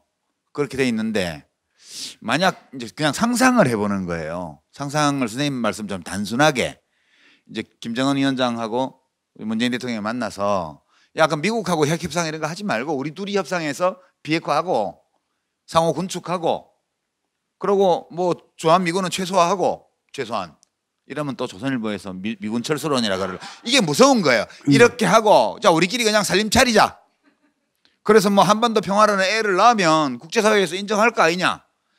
이렇게 만약 해버리면 어떨까라는 생각을 하는데 다른 한편으로는 이랬다가는 자유한국당이 폭동 일으킬 것 같아요. 그리고 국민 여론도 과연 이걸 뒷받침해 줄까라는 걱정. 또 한편으로는 그러면 김정은 위원장은 이런 조건으로 국제사회를 믿고 또 한국 정부를 믿고 이런 파격적인 선택 이런 거를 받아들일까 그런 의문들이 막 있어서 사실은 심플하게 생각하면 그냥 해버리면 될 것 같은데 야 우리 그냥 일단 살림 차리자 단칸방 얻어가지고 그런데 그게 무서워서 못하는 면도 있는 거 같아요. 그 지금 말씀이 상당히 냉철한 현실 감각이 있는 분의 얘기인데 나는 인문학자, 순수한 인문학자. 그리고 어떤 면에서는 드라마티스트야. 그렇기 때문에 내가 하는 얘기도 국민들이 한번 마음 편에 두어야 할 얘기를 하는 것이지 이것을 뭐 무리하게 이것이 하나의 정답의 프로그램이라고 해서 여기 얘기하는 건 아니란 말이야. 아니, 저는 상상만 해도 되게 좋아요. 가슴이 좀 그러니까 약간 두근두근해. 무슨 얘기냐면은 우리가 역사를 항상 앞서서 이끌고 가야 된다는 거죠. 자, 무슨 얘기냐면은 임수경이가 무슨 눈치 보다 갔어요? 그냥 간 거예요. 그게 역사에 이걸 만들었잖아요. 우리 제 선생님입니다만 문익환 목사님 같은 분들이 내가 그 양반한테 구약학 개론을 배웠거든요. 근데 그런 분들이 그렇게 그 양반은 이제 문재인 대통령이 반발자국 앞으로 간다면 뭐 10발자국, 100발자국을 먼저 가진 분들이지만 그런 액션이 지금 우리에게 필요하다고요. 필요하고 그러한 바이탈리티를 우리가 회복해야 될 시점에 왔다. 그러면서 다양한 통일 논의가 이루어져야 되고 통일이 이렇게 허황된 것이 아니라 예를 들면 젊은이들이 가상 공간에다가 통일 국가를 만들고 거기서 무슨 버추얼 뭐 게임을 하든지 뭐 온갖 상상력이 가능하다는 거예요. 그러니까 이런 것들에 대한 나 같은 이런 좀 문학적 상상력도 해보고 철학적 상상력도 해보고 다양한 방법을 통해서 우리 젊은이들을 격려하고 결국 서울역에서 파리 가는 열차를 탈 수 있는 그런 시대를 금방 만들 수 있는데 왜 이렇게 오구려 붙여서 사는가. 그러니까 이런 면에서는 그야말로 저 혼자 이런 얘기 해봐야 아무 소용도 없고 알릴레오에 나와서 국민들하고 소통하는 이런 것이 국민들의 한 가슴 속에 정말 우리가 너무 이런 이념에 짓눌려서 이러한 문제에 대해서 과도하게 소극적이고 피동적이고 비주체적이 아니었나 이런 반성을 나는 촉구하고 있는 겁니다. 선생님 말씀을 제가 더 과격하게 표현하면 역사에 가위 눌려 있는 상태. 가위 눌리니까. 우리가 마음속에 떠오르는 생각이나 우리의 심장을 뛰게 만드는 상상이나 이런 것들을 행동으로 옮길 엄두를 못 내는 거예요. 무서웠어요. 왜냐하면 과거 반세기 넘는 세월 동안 엄청난 좌절의 역사가 있었기 때문에. 그래서 오늘 알릴레오를 청와대 외교안보실에서 꼭 모니터링 하시고요. 그다음에 통전부 동무들 또 좀 우리 도올 선생님의 말씀을 잘 들어보셔요. 그리고 또 그 국무위원장 동무께 꼭 보고해 주시기 바랍니다. 그렇게 해서 계속해서 미국과의 관계가 안 풀려서 이 한반도 평화 프로세스가 진도가 안 나가면 그러면 당사자들끼리 살림 차리고 일단 애 낳고 맞아요. 그러니까 그거를 그래서 나 이제 앞으로 이런 문제에 대해서도 세계적으로 호소하는 책도 쓰고 그러려고 그러는데 지금 안 그래도 여쭤보려고 그랬는데 지금 금강경 강해 개정판이랑 그다음에 20살 이 반야신경에 미치다랑 소설이 아닌데 소설이라고 돼 있는, 제가 보기에는 슬픈 지의 윤회라든가 이런 책들 내셨어요. 아주 철학적인 이제 책들이고, 저는 그 책들에 있는 스님들 얘기도 너무 재밌었고요. 아, 이게 오늘 우리 얘기도 예. 요만한 책으로 하나 내서 그러면 좋을 것 같아요. 예, 오늘 책은 사실은 우리가 시간 제약이 있어서 선생님이 철학적으로 이런 문제들을 조명해 볼 수 있는 충분한 여건은 안 됐던 것 같아요. 그래도 오늘 처음 듣는 얘기들 많았죠. 좀 신기한 얘기도 있었죠. 조금 더 가지를 치고 이렇게 하면 아주 간략하게 예. 뭐 이렇게 복잡하지 않게 예. 간략하게 한번 책을 내보도록. 예, 그래서 예, 좋습니다. 방송을 우리 유튜브 방송을 보시는 분들은 오늘 우리가 이야기를 주고받은 수준에서만 이제 도올 선생님 말씀을 우리가 들을 수가 있는데, 조금 더 보충해서 책으로 내주시면 되게 재밌을 것 같아요. 이제 도올 원효가 되다. 아니야 뭐 유시민 도올 뭐 동의를 말하다든가. 예. 그렇게 해서. 저작권은 선생님이 가지시고요. 예. 작년에 책을 워낙 많이 파셨기 때문에 나는 못 팔았거든. 그러니까 나한테 기부를 해주시는 거야, 기부. 네. 저는 금년에 별로 못 팔고 있습니다. 이게요, 책이 묘한 게, 이 노무현 재단 이사장을 맡고 나니까 제가 월급 받는 줄 알고 책을 덜 사주시나 봐. 네. 그러면 안 되지. 네. 자, 선생님, 그러면 이제 오늘 이제 시간이 다 지나서 마무리를 해야 되는데, 이 14선언 12주년을 맞이해서 네. 우리 남북관계, 민족의 통일, 한반도의 평화 이런 것들을 생각해보는, 철학적으로 좀 생각해보는 시간을 가졌는데요. 마지막 우리 시청자들에게 인사 말씀 예, 부탁드립니다. 우리가 그 노무현 대통령이라는 분을 생각할 때 그때 탄핵을 받았을 때 나한테 청와대에서 부뚝 전화를 하셨어. 그래가지고 선생님 보고 싶어요.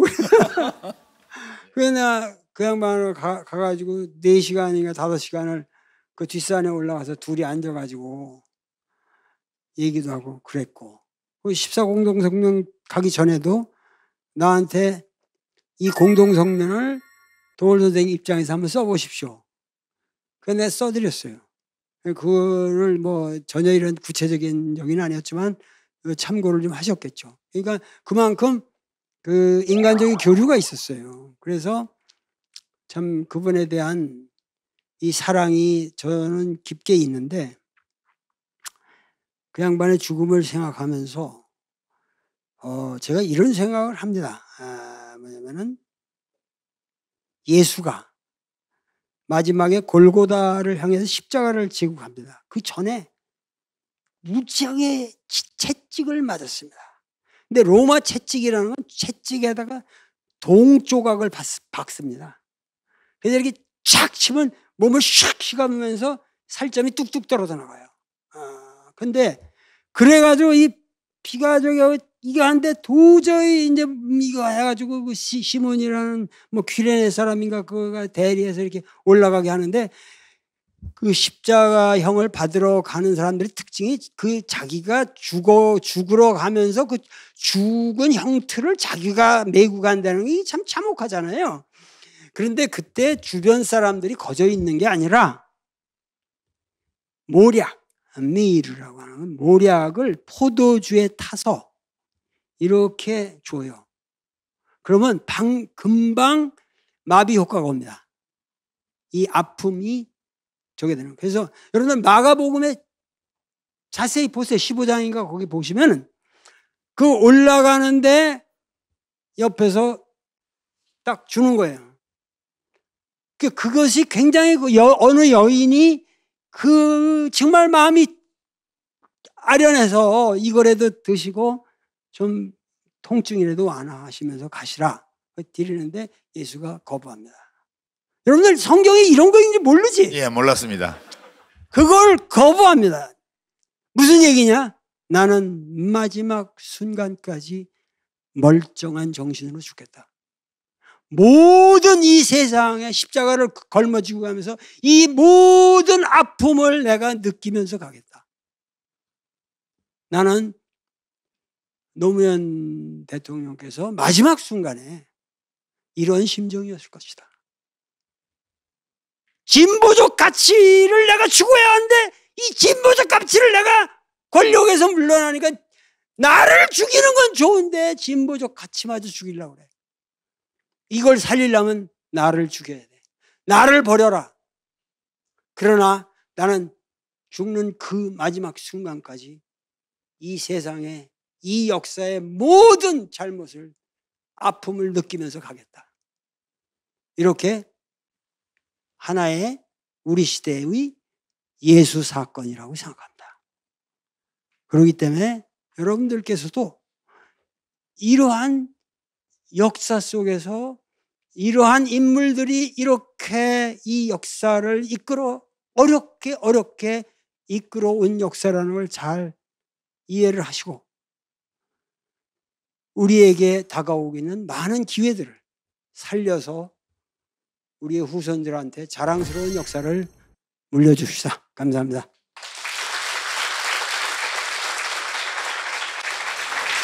예. 여기서 마무리하는데요. 원래는 우리 이 객석의 질문들을 좀 받아서 그것도 소화 좀 하려고 그랬는데 이야기에 빠져서 그거 안 돼요. 다 소개만 몇 개 할게요. 소개만 하고요. 답은 이제 안 듣겠습니다. 제가 답할 수 있는 건 몇 개 할게요. 유시민이 생각하는 도어의 매력? 너무 많이 아세요. 저도 뭐 좀 아는 척하는 재능이 있어서 제가 밖으로 보이는 것만큼 많이 알지는 못하는 사람인데 도올 선생님 이제 제 책은 제가 알고 있는 것의 거의 90%를 보여주는 책이고요. 최근 도울 선생님의 책을 읽다 보면 선생님이 아시는 것의 10% 정도밖에 안 보여주시는구나. 그래서 내 눈높이에 맞구나. 이제 그런 생각을 그게 매력적이에요. 그러니까 거기 안 나와 있지만 그 뒤에 뭐가 있을 것 같다는 느낌을 주는 문장들이 많아요. 읽을만 하거든요. 그럴 때 읽는 재미가 있거든요. 그 뒤에 것을 내가 상상해 볼 수 있으니까. 그래서 선생님이 다 말씀하시는 것보다 덜 말씀하시는 쪽이 훨씬 더 책 읽는 맛이 난다는 생각을 많이 가졌어요. 그래서 예전부터 그랬지만 최고 나서 그 점이 더욱 매력적인 작가로, 철학자로 저에게 다가오십니다. 자, 아베 싫어요. 욕해 주세요. 이건 벌써 하셨고. 네. 도올 무슨 뜻? 이거는 하나 이제 마무리 삼아. 도올이 무슨 뜻인지 이게 돌을 합치면 돌. 어려서부터 우리 형제들이 내가 막내인데 공부를 못하니까 이는 돌대가리 그래서 아니 어떤 집안이시기에 그래서 돌이 된 거예요. 내가 난 돌대가리구나. 그래서 뭐 학교도 우리 집은 전부가 KS 마크인데 경기 서울대학 다 그렇게 되거든요. 근데 나 혼자 뭐 보성 나오고 고려대학 나왔는데 그만큼 이 머리가 안 돌아간다 그렇게 항상. 이제 이 말씀은 우리 그 당시 학교의 측정 도구가 도올 선생님께 도올 학생 그때까지는 도올이 아니다 김영옥 학생에게 적합치 않은 측정 도구를 냈기 때문에 경제학계에서 유명한 케인즈 선생도 대학 들어갈 때 수학 성적이 엉망이었어요. 근데 시험 보고 나와서 선생들이 나보다 더 모르더라고 이러면서 나왔대요. 위로가 되시죠? 네. 자, 그래서 그것에 가장 좋았던 거는 내가 뭐냐면 그만큼 내가 머리가 나쁘다는 생각 때문에 노력을 많이 할 수 있었다고 생각합니다. 네. 이 점이 저와의 공통점이십니다. 네. 나보다는 얼른 머리가 좋으시죠. 제가 나온 고등학교에서 전설이에요. 머리가 별로 안 좋은데 노력해서 좋은 성적을 받은 학생. 진짜요. 농담 아니에요. 자, 도올 선생님과의 우리 한반도 평화 또 우리의 삶에 대해서 함께 이야기 나눠본 대담 시간 여기서 마무리하겠습니다. 오늘 장시간 감사합니다. 감사합니다. 자. 자, 시청자 여러분께 자 감사합니다. 안녕히 계세요.